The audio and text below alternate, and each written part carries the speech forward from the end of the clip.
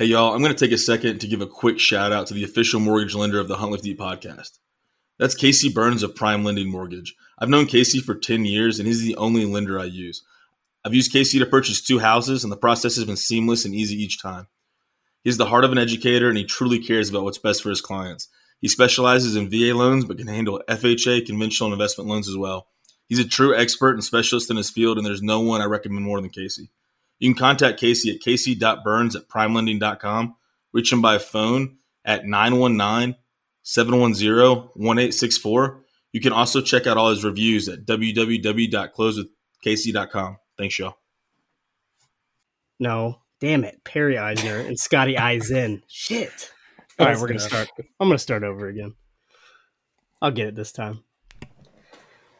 Hey, everybody. Welcome back to another episode of the Hunt Lift Eat podcast for part 2 of After the Kill with the same crew from before. Joining us for the first time in a long time, Perry Eisner. What's going on, man? Nailed it. Not much, man. Yeah, it's been a minute since I've been on one of these, so I'm excited to talk with Caleb and Scotty here. Listen to the first episode that you boys did. It was awesome. A lot of good information, and excited to see what else you have in store for us. Yeah, man, we'll see where it takes us. You and I were just hanging out in the hills of Virginia, chasing turkeys. I spent the whole weekend with you, and it's weird to now be hanging out with you via Zencastr again, just like the old days, right? Yep, lucky you, right? Got to hang out with me and Evan for an entire weekend of male bonding at the hunting cabin. So I guarantee one thing, we know Luke was jealous, but hey, we killed some birds. At least you did, so... Yeah, we sure did, man. It was a fantastic weekend, and I'm excited to unpack everything that kind of unfolded that weekend. That we packed a lot into 2.5 days there at the farm, and it was nuts. I was telling Drew the stories, all the different stories of all the action. It was crazy. Yeah, we'll have to unpack that on a different episode. But yeah, absolutely. We'll get Evan on here, and we'll get after it, man. And back again this week, we've got Caleb Bell joining us. What's going on, Caleb? Just another day in paradise, boys. Can't complain. Nothing like a good Tuesday afternoon. It's actually the only day of the week I don't have competitive men's softball, so I'm not complaining right now. Yeah, I said that out loud, and I admitted to it. No judgment here, man. No judgment here. I love your upbeat attitude, Caleb. It makes me happy. Hey, I'm glad to hear that, because when I go to Chick-fil-A and get chicken nuggets, they freak out. They're not used to somebody asking them that, how's was your day? Because mine's phenomenal, right? They have a little bit of a heart attack. Might hire you, man. And also coming at us from California, we got Scotty Eisen. What's going on, Scotty? What's up, boys? Thanks for having me. Yeah, man. Thanks for coming back on. We decided you have what we call potential, Scotty, so we decided to have you back on again, Yeah, well, I'll take what I can get at this point. So, thank you. I'll take it as a compliment, but I'm happy to be here. Yeah, man, for sure. Well, we had a lot of really good feedback from the podcast that we released last week, the first iteration, part 1 of After the Kill. And kudos to you, Scotty and Caleb, for kind of getting the ball rolling on that topic and sharing your wealth of knowledge with listeners there. A lot of great feedback, and it's nice to kind of delve into a little deeper and broader spectrum of things than, what Perry and I's limited hunting expeditions have covered. So it's good to actually talk to guys who have put some elk and put some respectable mule deer on the ground. So, we appreciate it, man. But we'll kick it off tonight, guys. I don't remember exactly where we left off last week, but Caleb, I know you're very well prepped, and I guess we're going to start with kind of the big discussion, maybe amongst the 4 of us. I know Caleb and I have opinions on it, but to gut or not to gut, we'll go with your Shakespeare reference there, Caleb. So why don't you kick us off with the gutless method here? Yeah, of course. I talk to a lot of guys in the field, and it seems like there's this lost perspective of the gutless method versus gutting an animal, right? There's so many people that are kind of hesitant to do it. And when it comes down to the end of the day, I mean, the gutless method isn't something that hasn't been around for a while. It's nothing new, right? It's been around for decades, years, hundreds of years. There's probably even thousands of years, really. And the main reason why I like the gutless method and the big thing that gets me kind of turned on about it and mainly the reason that I use it in the field, is keeping meat clean. At the end of the day, when it comes to the gutless method, you can minimize the amount of urine, feces, cross-contamination, and really break the animal down in kind of a methodical process that allows you to keep that meat as clean as possible for the pack out. You know, we talked a little bit on the last one how critical it is keeping that meat clean, whether it's from hair, dirt, debris, poop, pee, whatever it may be. At the end of the day, that's going to potentially ruin your meat. So the less or the more you can do to prevent that, the better. So that's why we were going to kind of talk about the gutless method this time. And I had a lot of people reach out too and kind of ask questions about it. It seems like a lot of people don't do it a whole lot. I don't know about you guys, but it's primarily my main way of breaking down an animal in the field. Well, luckily for me, Caleb, I want to have the ability to get in there and go do that. But for us, we're circumstantially, we have a barn. We're able to drag that thing up there and get it up there quick and not have to do it in the field. So, I've been lucky in that regard, but there are going to be times in my future when I'm in the backcountry where I'm not going to want to, where I won't have that ability, but I'll want to get in there and try to do that gutless method. That's what I was saying last episode, but a lot of guys are doing it now, and it's an important skill to learn how to do, even if you've never done it before. So it's a nice tool to have in your repertoire if you can get in there and get some practice doing it. Cause I imagine it's not the easiest thing to do the first time, right? No, definitely not. When you're jumping into it for the very first time, it's a little bit intimidating, right? Here you are, you're trying to be a little bit more careful. You're paying attention to your cuts, and you're really setting that animal up for the future, for what step is going to happen next, right? So it's very intimidating, especially for those people who've never done it before. Personally, I wasn't a huge fan of it growing up. Same kind of deal, right? We always had 4 or 5 people. It was hacking and slacking and getting quarters off and gutting and call it good. The first time that I ever did the gutless method, we actually talked about it a little bit on that last podcast, was when I decided I was going to go elk hunting after I had rotator cuff surgery. That was my first experience with the gutless method. I was down one arm. I didn't want to spend a lot of time out there, and I really wanted to get out of the backcountry as soon as I could. And all I had was paracord, carabiners, and a little bit of ingenuity. So I figured it out. But for me, I think a big part of that is there's a lot of resources out there. And at the end of the slideshow, Carter, I don't know if you're going to send that out for everybody, but I did put some resource links on there. There's some really good videos out there by guys who have their method. And I think that's the next important part of this, is when you dive into it, there's going to be something that works best for you. And that's what you're going to figure out. This isn't a telltale way. This isn't the have to do it this way. It's you're going to find something that works best for you. And the stuff we're going to talk about today is just kind of a method that works for me, and kind of a starting place for everybody else. Might help you out a little bit. I got a quick question, or at least just point of interest for you, Caleb. How much does the circumstances of the hunt, where you are, whether you're backcountry, how far out you are, weather conditions, the size of the animal, whether it's an elk or whether it's a pronghorn or a mule deer or whatever, factor into the decision between the gutless versus, the more traditional, maybe not more traditional, but the just gutting it and then letting it hang? Because I'm similar to you, Scotty. I've always kind of had the fortunate situation of having a place to hang a deer. Deer season in the mountains of Southwest Virginia is typically pretty cold. You can usually let it hang for a couple of days. If you want to, let it age a little bit in the field. So that's kind of, that's the practice I'm most familiar with. I'm just curious, do you let circumstances dictate which method you use, or is it pretty much gutless all the time now? Nowadays, for me, it's just gutless all the time. It doesn't really matter about the circumstances. When I first started out, same kind of deal as you guys, right? I was hunting in areas where I was close access to roads, vehicles, winches, whatever it may be. So the gutless method really wasn't something I really cared about that much. But now that I focus a little bit more on the time spent out there and being careful when I'm doing it, the gutless method for me is the way to go. Mainly, like I said, though, the biggest thing for me is meat contamination now. The amount of fecal matter and the amount of pee that I've had on a hind quarter and not paid attention until I got back to the truck, and then realized, I've got 4 or 5 pounds of spoiled meat because it smells like piss, for lack of better terms. has really dictated the fact that I primarily use the gutless method now, just for how clean it is at the end of the day.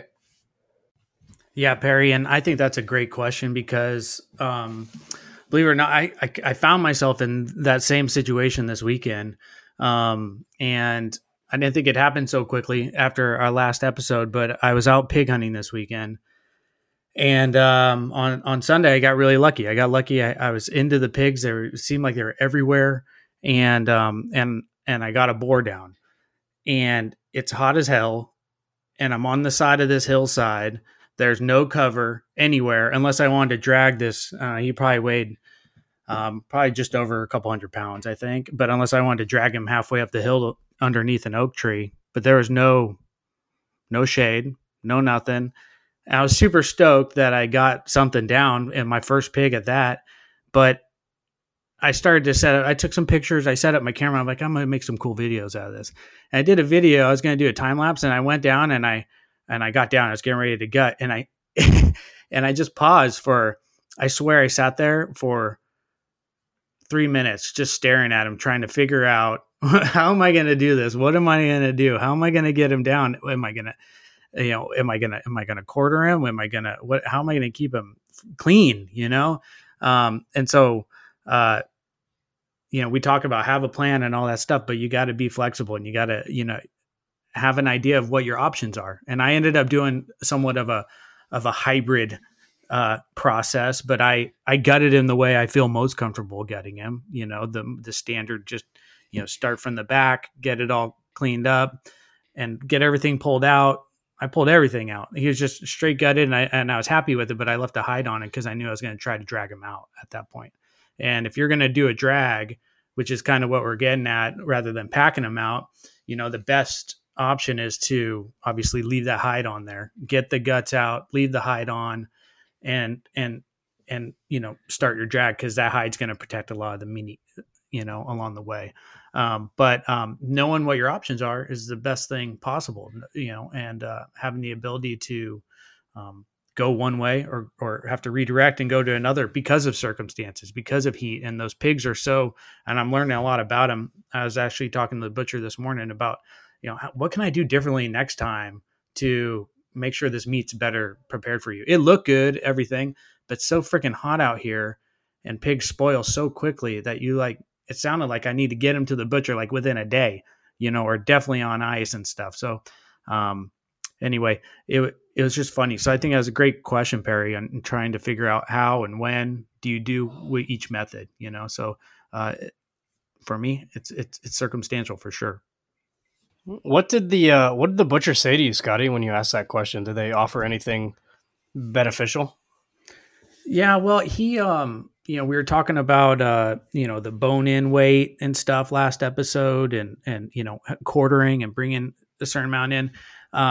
I took the tenderloins out. I took the loins out before I brought it there, just because I didn't want to wait a long time to get those. I wanted to be able to eat those and be able, I can take care of those very easily.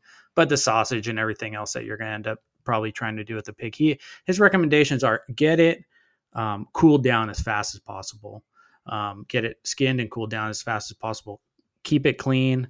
I had a big cooler. He said you can use some egg crates inside to keep it up off the ice, and do not try your best to keep it from getting wet.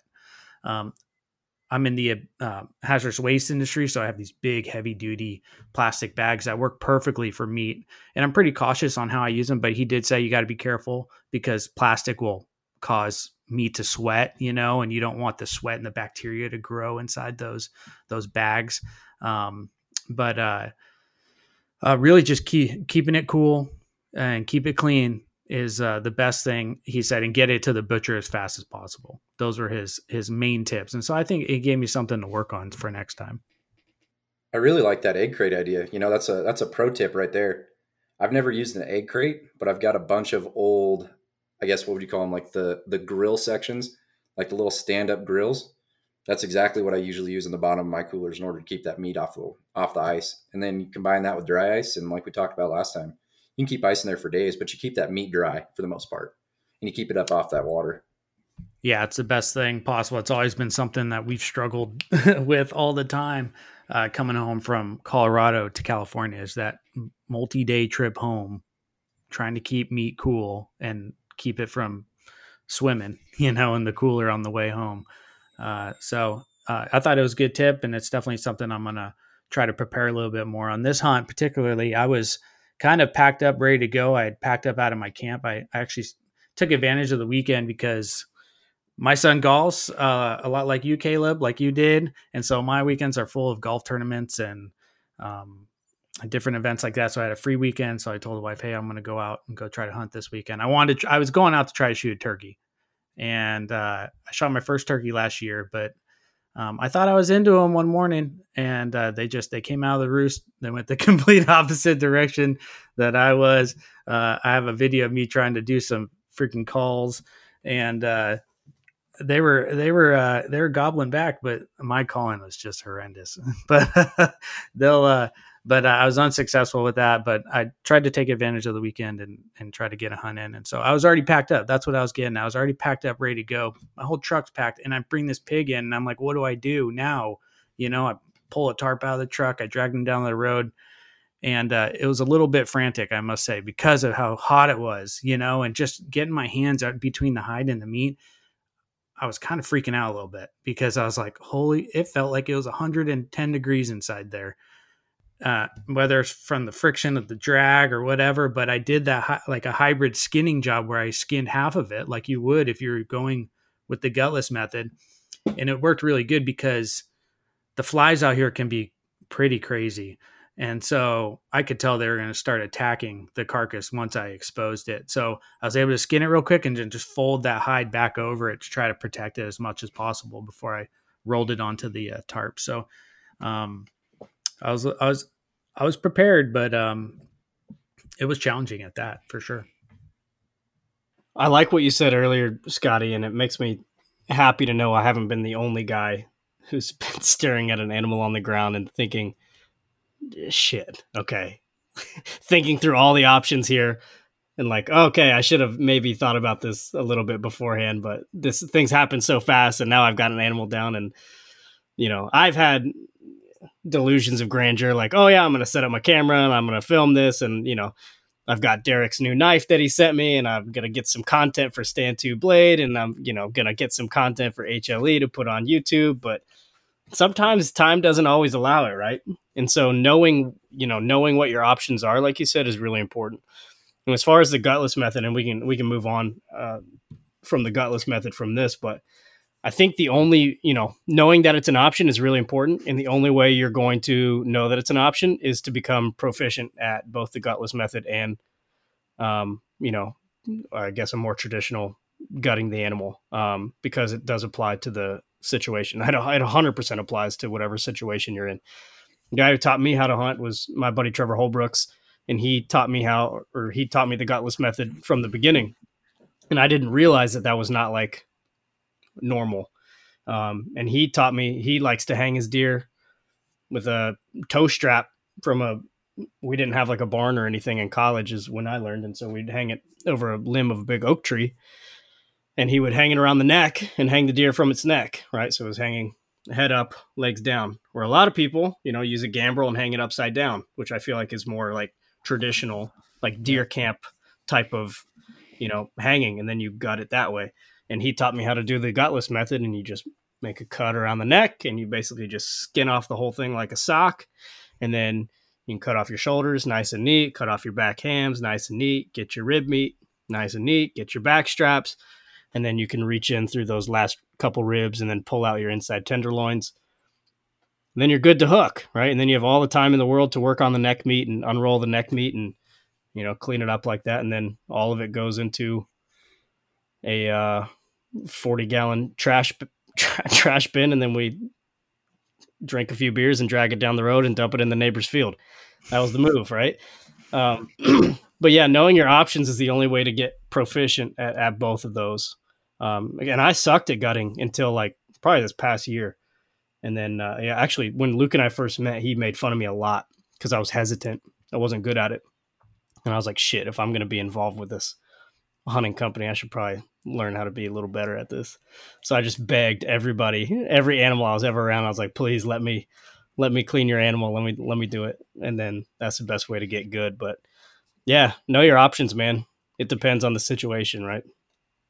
No, I think that's awesome because, when you really dive into it and we're talking about situational awareness and circumstances, let's just go ahead and dive into one, right? Here we are right where you're at, Scotty. It's hot outside. You're not really sure what to do, but you are most comfortable with a certain way of doing it in that situation. That is the best choice. Don't focus on something you've never done before. Don't try to do something new and wild and crazy. At the end of the day, you need to get that meat home and you need to be able to eat that meat. Do what you're comfortable with. And I think talking about heat and talking about heat with animals and reducing heat on a carcass, let's jump into deboning. The warmest part of an animal is the bones, right there. It's the center mass of meat. It's going to stay warm the longest. It's surrounded by all the meat, and that bone carries the majority of the meat. And I think we're actually going to talk about this later in the slideshow too, but let's just dive into it right now. Personally, I've got two different ideas when it comes to deboning. I don't know where you guys are at with it, but I've been taught two different mentalities behind it. You've got the butcher mentality, which is where we're spending the most amount of time separating the meat and muscle partitions in order to get the most amount of edible meat out of it possible, right? It's slow, it takes forever, but you have the most yield of meat. Scotty, in your situation last weekend, that was not the choice.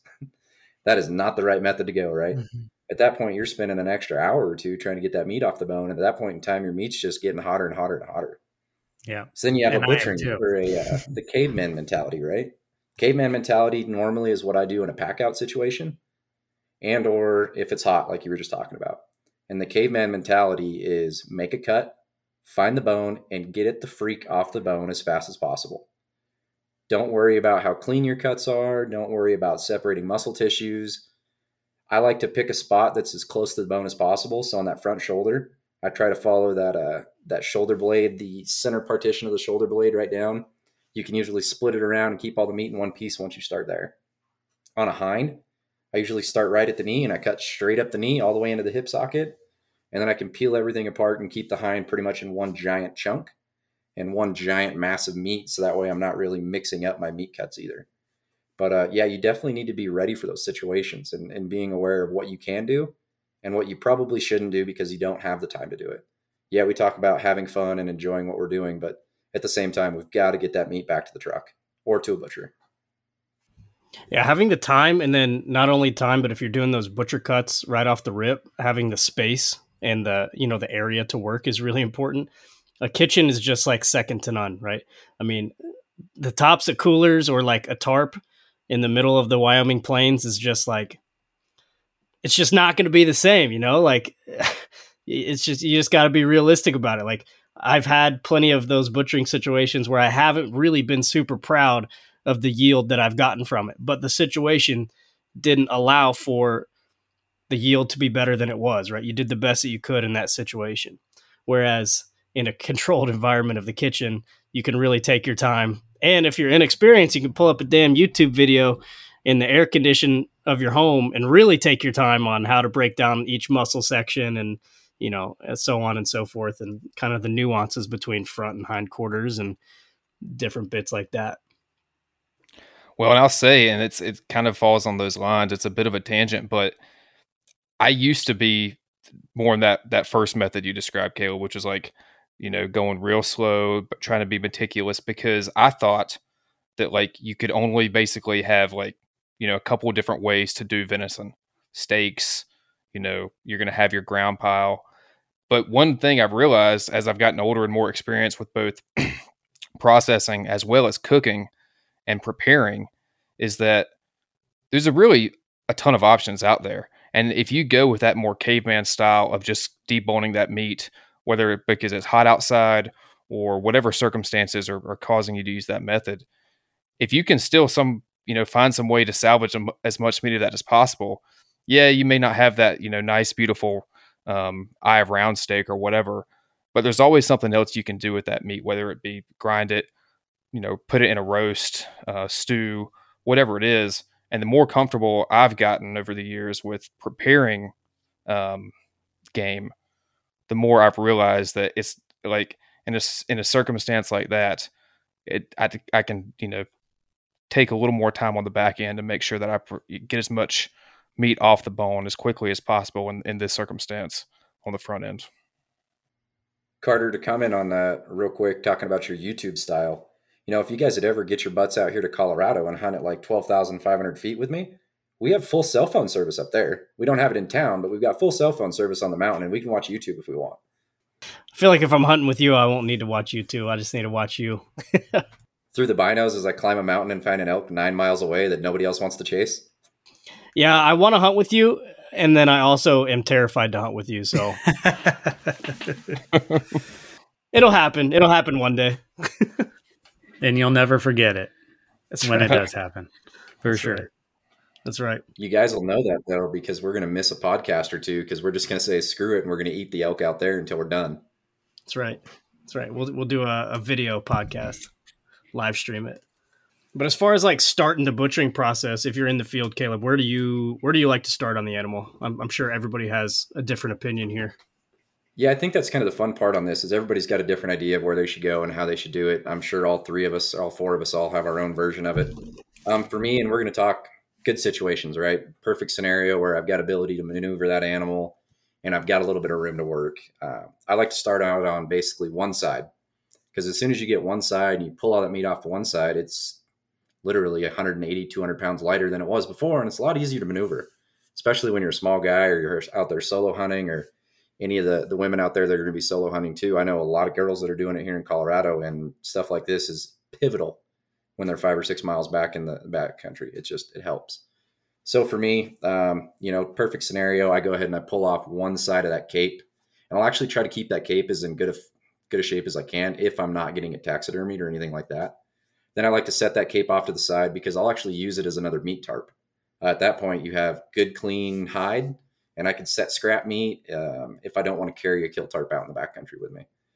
From there, I'll go ahead and pull the front shoulder off just because it's usually the easiest. I mean, it's really just sinew that's holding it on and open air pocket, really, if you will, and just muscle. So that front shoulder is usually the easiest. You can get it out of the way really quickly. Then I'll move on to my back straps.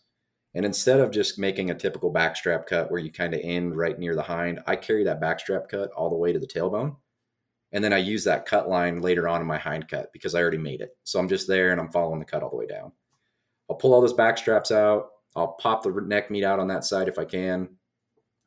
And then if there's a good section of rib roll in there, if I haven't just blown out the ribs or anything like that, I'll go ahead and make a rib roll. And, there's a lot of different ways to do a rib roll. I haven't really found a method that I absolutely love that's just super easy. But what I like to do when I'm thinking about doing a rib roll is think of a McRib sandwich. They're disgusting. Yes, I don't think I've had one in a decade, but that is exactly what it looks like when you're done with it. These weird little lines, weird little chunks with scrap meat holding it together. But at the end of the day, it keeps all that rib meat together, and it's super easy when you really think about that in your head and visualize it. You can make that rib cut pretty easy. Once I get all those guys out of the way, then I'll jump onto the hind quarter. The hind quarter, I kind of like to leave last, whether it's on the front or whether it's on that first side or the second side. I like doing the hind last just because it's usually the hardest to maneuver because of that hip joint.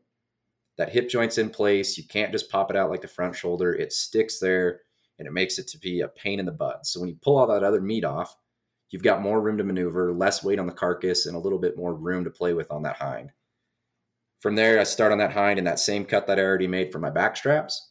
I'll pull that cut all the way down into that hip socket and try to clear out as much of those tendons around that hip socket as possible.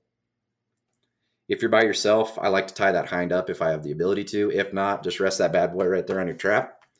Get in there nice and deep spread them legs open and take a good old eye full of elk nut, if you will.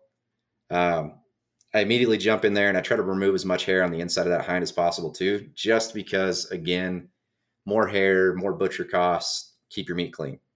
I even go so far as for me, I'll actually skin out the scrotum on an animal just because I don't want that scrotum hair on my meat. So make sure you're always paying attention to that proof of sex on your animals, especially here in Colorado. From there, I'll go ahead and make that cut all the way around my hip, down into that hip joint and that hip socket. So I'll just basically carry everything around and I get right down into the pelvic bone section. And instead of, here you go in a traditional gutting method, most people dive in and break a pelvic bone. I don't even come anywhere near the pelvic bone. I just use that as a cut line. Then you can basically carve that out or all the way back to the rear side. And at that point, really the only thing that's holding on the hind is the hip joint, if you haven't already popped that, and a couple tendons. So in maybe 5 minutes, 10 minutes, you've removed an entire hind on an elk. If you're really paying attention, you're really going smooth. Now, from here, for me, I flop and I go to the exact opposite side and just repeat the process. I think the thing that a lot of people forget is when they get in a hurry, the inner loins or tendies, right? That's the best part of the meat, right? We're going to eat that night. We're going to throw that on the grill. So after I've got everything removed, I've got the hinds off, the fronts off, all the back straps, all the neck meat, all the rib rolls. I make 2 small incisions on the back side of the ribs. In the slideshow, you can kind of take a look at that. It's basically the very, very end, right between the pelvic bone and the rib cage. Make a small incision on each side. Make sure you're paying attention. Reach your hand in there. You can always feel those tendies. If you've been around the bush, you kind of have an idea where they're at. Reach in there, feel in there. Sometimes you're lucky enough and you can just pull them out. I always use a knife just because I've got to the point where I can kind of feel around and keep that knife between my 2 forefingers and not cut my hand off. Now, it took a couple years of learning that and a couple stitches in the backcountry, but I figured it out. Pull those inner loins out, and then I'll move over to the heart. On the heart, it's really easy. All you do is pop one of those ribs out right around the heart area. You can use a bone saw, or you can use a stick just to break the rib in half. Basically, shove stick up under there, give it a little tug, and you'll break it in half, and then you'll have that heart access right there. If you don't blow the heart out with your gunshot. I purposefully don't aim for the heart on an elk anymore because it's one of my favorite cuts of meat. And if I blow the heart out, I actually get really sad. Heart sandwiches at camp the next morning or heart breakfast sausage, anything like that. Heart's phenomenal meat. It definitely is. Heart's my favorite for sure. Breakfast, the next morning or come in with some heart is the best possible meat ever. If you've never had it, definitely save your hearts and try it out because it's good, whether it's a deer or an elk, or any other animal for the most part. It's good meat right there. But that's an amazing process you have there, Caleb, and to be able to do that is certainly a big undertaking. I hope, hopefully you have help. Hopefully you have a hunting buddy that you're with that's helping you out. And I mean, gosh, because two guys, 3 guys, gals, whatever it is, the more the merrier. Because a pack out party isn't much of a party if you're by yourself, because that's going to be a tough one. Probably a little closer to misery, maybe life altering, maybe life questioning a little bit. The only thing I will say that I haven't come up with a good method personally, because I mean, this kind of goes against gutless at the end of the day, is I really like call fat. Steve Rinella really got me hooked on call fat, and that's just the fat lining or sinuate or the webbing around the gut sac. I really like to get that out if I can, but at that point I'm diving into the guts and I'm gutting the animal.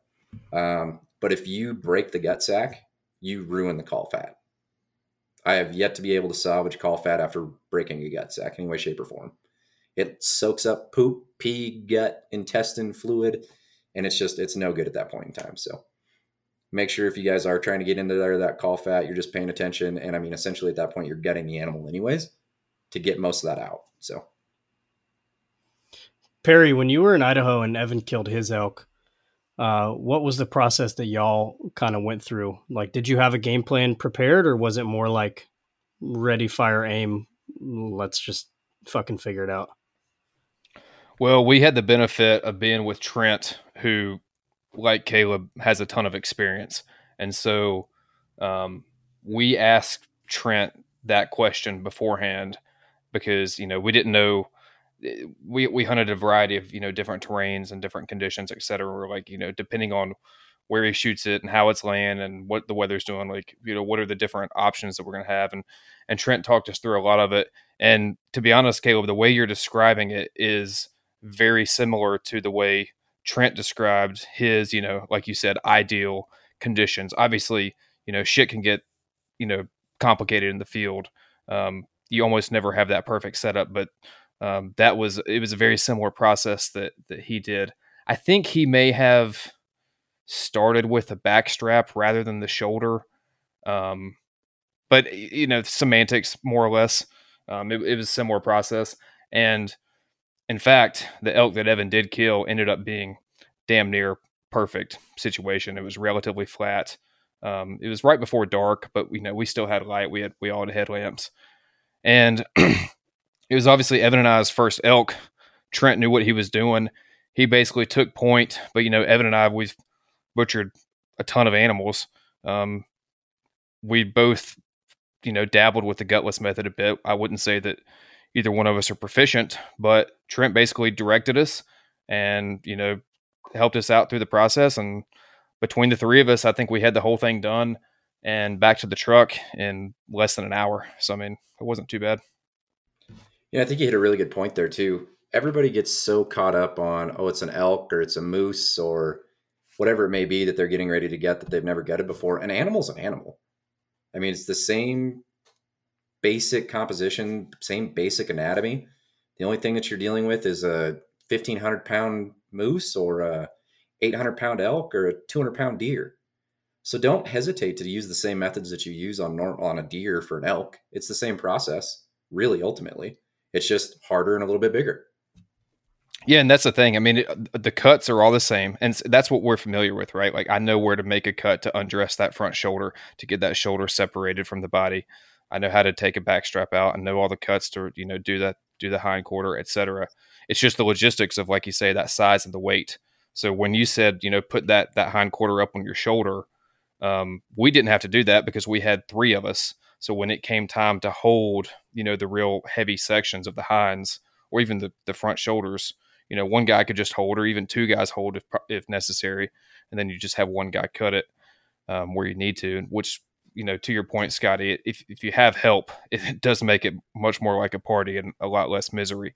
But, those logistics, if you were by yourself or in different circumstances, figuring out things like how to get that shoulder to the right, or that, hind to the right position as you debone it. But that's stuff you can figure out on the fly, and especially if you are familiar with the cuts and the general process.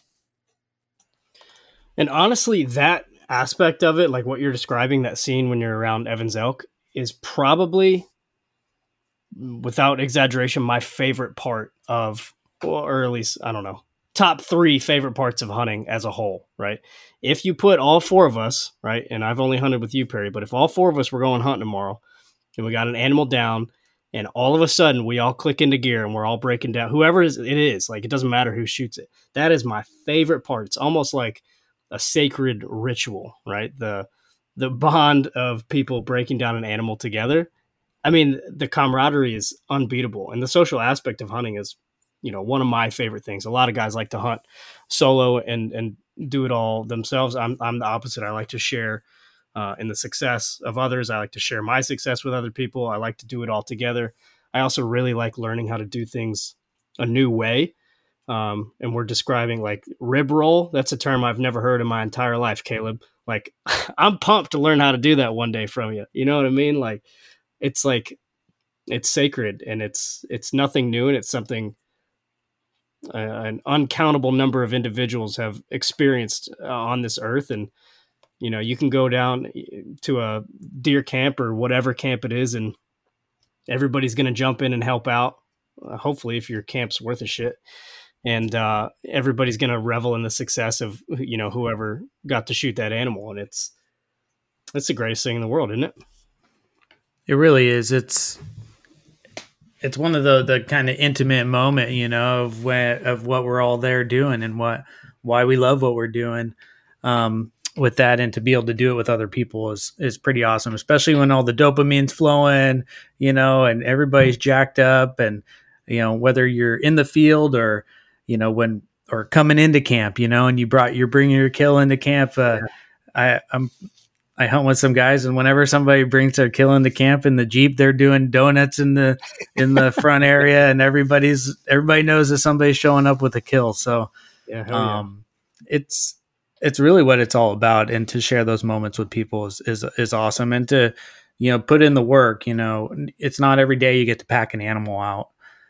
You might get a chance, if you're lucky, you get a chance once a year to do it. If you're lucky, if you're extremely lucky, maybe you get a couple chances. But to be able to put that effort in and bring an animal from deep in the back country down to camp is a special thing. And again, we hit on it last episode, but it's what we work so hard for. It's where our focus is all year round. It's why we put in for these draws and invest our money in equipment and conservation and all that stuff. It's really what it all comes down to. And to share those moments, with like-minded people that all have that same passion is a special thing. It's crazy when you start talking about this, because I used to be a solo hunter there probably through my late teens through mid to late 20s. That was primarily all I did was solo hunting. And I think I look back at it and, it was really satisfying being a solo hunter and accomplishing these things on my own and getting through this process by myself, just like packing an elk out in a sling after rotator cuff surgery. That was awesome, right? But the more and more that I spend time hunting with my good friends and just people in general, like that bull behind me right there, I shot that bull that Saturday night by myself. And the first thing I did is I got on my sat phone and I texted the guys. I was like, hey, Katy Perry ate carbon. And it's so bad though, because you're immediately in that situation. Like, 10 years ago, I'd have been, this is awesome. Here I am by myself. But now, I have the opportunity to share this with friends, but it's almost sad at the same time because they weren't there, right? Nobody was there to be in that moment, watching that bull at 74 yards, quartering away, arrow punching right through the lung. Like there's nobody there to experience it with you. So it's so much fun when you get guys there. You have a good group of friends to share it with. It's a little bit more rewarding anymore, to be honest with you. I totally agree with you, Caleb. I've done a lot of solo hunting. I did some solo hunting this past weekend and I enjoyed it. There's things that you are hyper focused on when you're by yourself and you're hunting.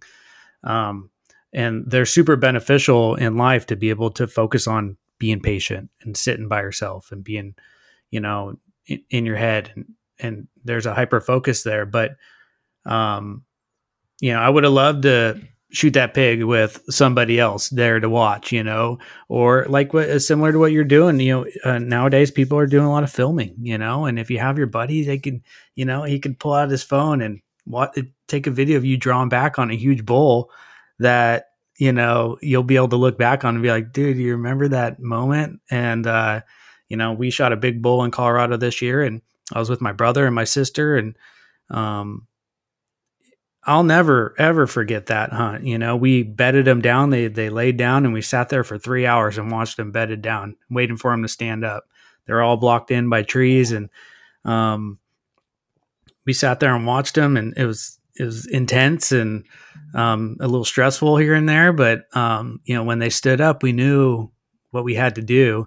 And, but that was a moment that all of us will never, ever forget. It was one of the greatest hunting experiences of my life to be able to sit there on an elk and watch them bed down, a couple of them actually, and make moves. But, hunting with other people is really what it's all about. And I think that's one of the great things about, the Hunt Lift Eat crew and this community that we are, we're all in it. We all have the same passions and we are, scattered throughout the country. And, little by little, we're all getting to know each other and meet up with people that live near us and hunt together because, and that's one of the amazing things about, our crew for sure. Yeah, 100%, man. And, I would have never met Perry or hunted with Perry in my life without messaging Hunt Lift Eat on Instagram. That's kind of crazy. Like, what a bizarre sentence, right? And now we've hunted together several times and, plenty of future hunts planned as well. So it's weird in a good way, right? And it brings people together who share the same passions all over the place, right? Getting off a bit of a tangent here on the feel good part of hunting, but it's the best, right? It just brings a smile ear to ear, Well, and it's part of after the kill. I mean, that's that celebration, that moment that we're talking about, celebrating with your friends or your family or whatever.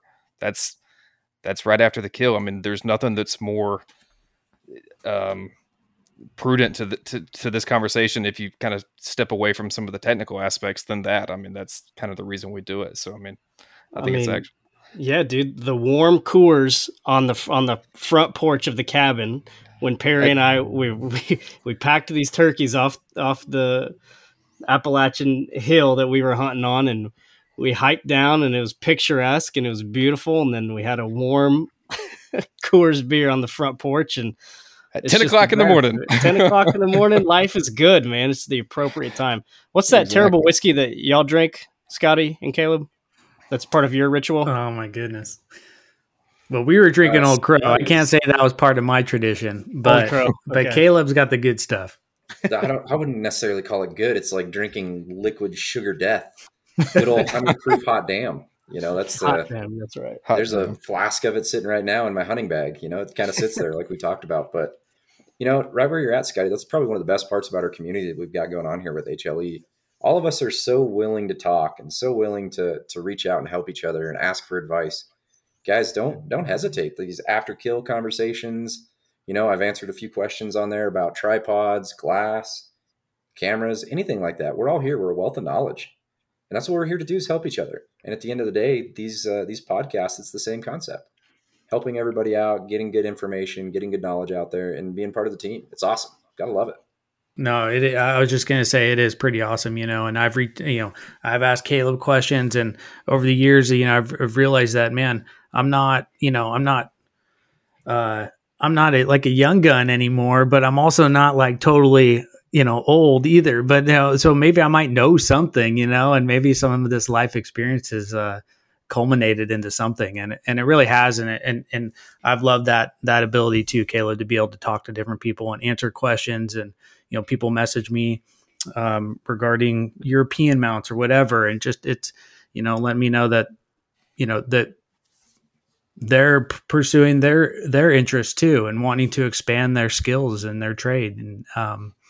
And I certainly don't know everything. I'm always trying to learn something new, and I don't claim to know everything either. But it's fun to have a community like this so that we can all bounce ideas off each other. For sure. And then absolutely, 100%, man. And tying back into the title of this podcast or series, or After the Kill, I think one of the most rewarding parts that I've found about the entire process is, now that I've learned a thing or two, my favorite part is that mentor role and taking other people on new experiences. I've really leaned into that, and I love it. Like, it makes me so happy. Like, doing what I can to help someone else get an animal on the ground, or not, and have the experience regardless, is so fulfilling, far more fulfilling than me ever pulling the trigger.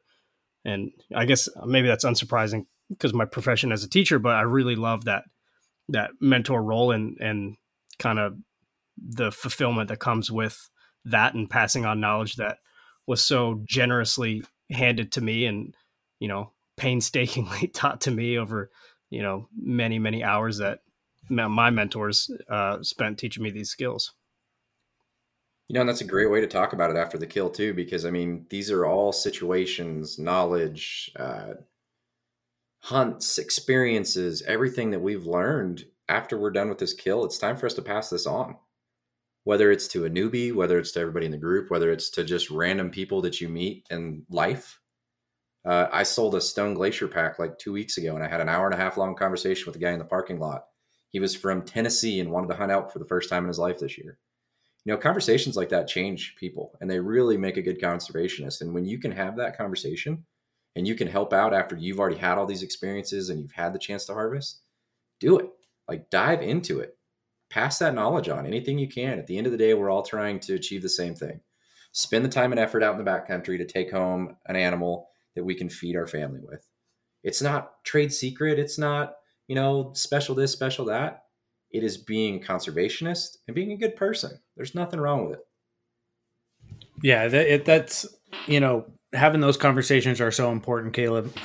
Even myself, I ask a lot of questions to guys that I look up to when I'm around them. I'm always trying to pick their brain, and so it goes both ways. And so it's always nice when someone comes to you and has questions for you.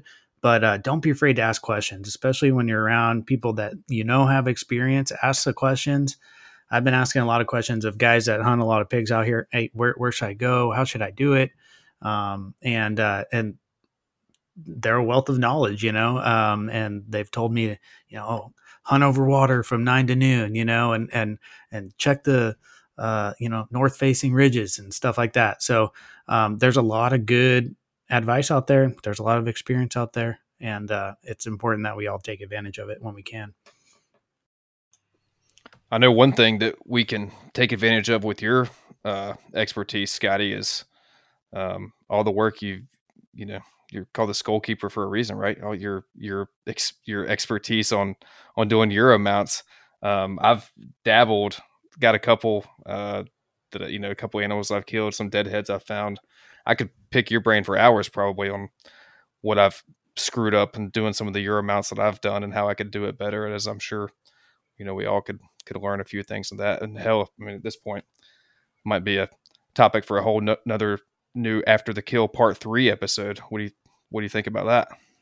Oh man, I'm right there with you. I could talk about it for hours too, but I'd be totally down with that.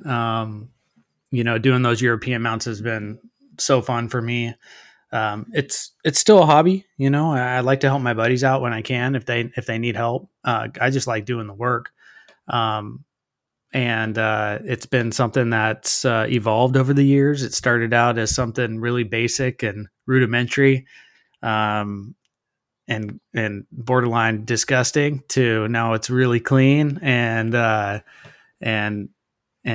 it even smells good when it's done. So I love doing them, and I'd love to talk about them because I think it's something everybody can do. I think it's important that men and women all kind of push themselves to try something different, try something that they've never done before. And this is, if you're into hunting, it's a perfect opportunity for you to save and to really relish in what you've done and have a keepsake to keep around forever that'll last generations, really. So I love those European mounts. So if anybody's got any questions about those, I'm happy to answer some of those. And I've gotten a lot of guidance, watched a lot of YouTube videos, and so it's been a process that's evolved over the years. So I'd love to do that though. And just for the record, Scotty, I'm very sure that your method for keeping it smelling good is not just a fresh car scent little pine tree in the back of the skull. I haven't got to that point yet on my own where they all smell good. So I'm definitely interested to see the smell good part, because there's a few of them that are a little raunchy. Yeah, no, they can get raunchy at times, but there is a trick to keeping them clean towards the end. So, and I'll drop that on you guys. It'll be it makes them look nicer too. I think you guys will really enjoy it. I promise you, mine do not smell good, so I must have done something wrong. Well, that's good. Yeah, we'll definitely have to jump into that on the next one, guys. But we're running up on an hour here, so maybe we'll go around the horn with some closing thoughts here, and then jump off until we get into part 3. Caleb, what are you thinking, man? It's funny that we always have this like in conversation, how we have thoughts and things that we think about and things that we like to put out with everybody. And I guess for me at the end of it is, it's all about this part, right? The communication. It's easy. It's flowing. It's good. So do whatever you can to talk to more people. Talk to 3 or 4 people within your radius. You'll have that knowledge and you'll gain that information. You'll gain that knowledge and gain whatever it is you're really trying to seek in life. So talk to people, guys. Don't hesitate. Always talk to people. And if you're not talking to people, talk to more people. If those people don't want to talk to more people. Yeah, that's really good, Caleb. I'm gonna just kind of double on that. And outside of talking to people, press the limits a little bit and try. I just said it, but don't be afraid to do something you've never done before. And the tasks sound monumental at times, but you are totally capable of doing it. You surround yourself by the right people. You ask the right questions, and understand that you're going to make mistakes. We all make mistakes. Everybody's punched a gut sack before. It's not the end of it's going to suck, but it happens. Shit happens. What can you do? You're going to make mistakes. That's how you learn, and that's how you grow. And before you know it, you get enough animals, you can probably do it with your eyes closed at some point. So push yourself and don't be afraid to get out there and try something new. Yeah, I think it's exactly right. And that can be on the front end, preparing for a new hunt, chasing a new species, going to a new state, trying a different, method of processing or butchering. I mean, whatever, it can be anything. And I think one of the things that y'all have talked about several times and is important to hammer home again is just putting as much effort into the back end of a hunt as you do the front end of a hunt. We all focus on the front end of the hunt, that point right up into and including the shot. And it's pivotal to put the intentionality into the back end of it the second after you take your finger off the trigger. It's okay to mess up, like you said, Scotty. It's okay to try something new, maybe not get it 100% right. If you're elk hunting for the first time and you're an Easterner, you've only ever killed whitetail, it's going to be a little bit foreign. But that's all cool. Put in the work, try something new, communicate, ask those questions. At the end of the day, we're doing this to learn, to have fun, to put food on the table, and we can accomplish those goals. Well said. Yeah, totally agree with you guys. In all facets of life, it's always important to learn a new discipline. It's a noble and just thing to do. Learn a new discipline and learn how to do things a new way. And with hunting, you're never going to have it pinned down, and you're never going to be an expert. You're never going to have it all figured out. There's always room for improvement. And that's why doing this with people you care about is always the greatest thing in the world. But yeah, I think that's where we'll stop this one this week, guys. Caleb, where can folks find you on Instagram? So there's 2 different places you can find me. Incline Productions, it's with a K. If you spell it with a C, you're wrong. It's with a K. And then Caleb Bell 4, super easy. There's a picture of me in that phenomenal bull back there behind me, and with a smile about as big as the Tennessee or Mississippi River, whatever the heck's over there on your guys' side of the world. I love it, man. We'll link both of those, and then remind me next episode, and we'll dive into Incline Productions, man. I want to hear more about it and hear you talk about it, man. Yeah, definitely. Of course. Scotty, where can folks find you, man? Yeah, people can find me on Instagram, the Skull Keeper, _skull_keeper. Thank you, Carter. You can find me on there. A bunch of European mounts and hunting pictures, and I like to make reels too. I mean, that's kind of the cool thing to do nowadays, I guess. But so I like toying around with that a little bit. But that's where you can find me. And if you got any questions on European mounts, feel free to reach out. I know there's not a lot of action going on right now, but even if you shoot a turkey, you can, it's a good thing you can try to do a European mount on. It's difficult. I'll tell you, any type of bird is going to be hard because they got really fine, small bones inside their heads. But again, hey, get out there and go try it for sure. Can I just mail my turkey head to you? Is that frowned upon by FedEx? I can't speak for FedEx, but not frowned upon over here. Go ahead, send them over. I'd be happy to do it for you for sure. Yeah. Make sure it's a deep. Make sure you freeze it pretty hard before you send it. Oh no, this is coming fresh off the field. Lop the head straight off. Just wrap a bunch of duct tape around it. Yeah, Perry looked at me kind of. Perry looked at me kind of sideways last weekend when I lopped the heads off of both of mine. He's like, "What the hell are you gonna do with those?" I was like, "Scotty just told me to keep them. They're going in the freezer. I'm keeping them." Yeah. Oh yeah, send it, man. You should save all your heads that you can. Pro tip right here: save them. Just wrap them up in plastic. Throw them in the freezer, okay? And we can't hit this on the other podcast, but you got to do them in bulk if you can. So save your heads. It's a process. So do a bunch at a time if you can. How about a little teaser, Scotty? Things not to do with your skulls before you Euro. Do not leave them out in the sun for multiple days. Yep. And leave it at that. Yeah, don't do that. Don't do that in the sun. Evan, you better be listening right now. Nailed a fucking coyote to a tree. Dude, it's been weeks. There since fucking November. Oh my gosh. I bet you the skull's still good though.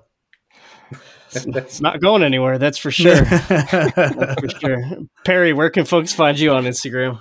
Oh man, they can find me at perry.r.eisner. Not a big reel guy, so you're not going to find too many of the reels over there. But yeah, the limited content that I have, that's where you can go find it. Maybe it's time to try something new, Perry. Damn it, Carter. Damn it. You kids and your reels. You kids and your reels. Well, hey, I appreciate it, guys. Thanks for jumping on tonight. Listeners, thanks again. We appreciate the hell out of all y'all. Please give us a follow at Hunt Lift Eat Official on Instagram, and we will talk to y'all next week. Thanks.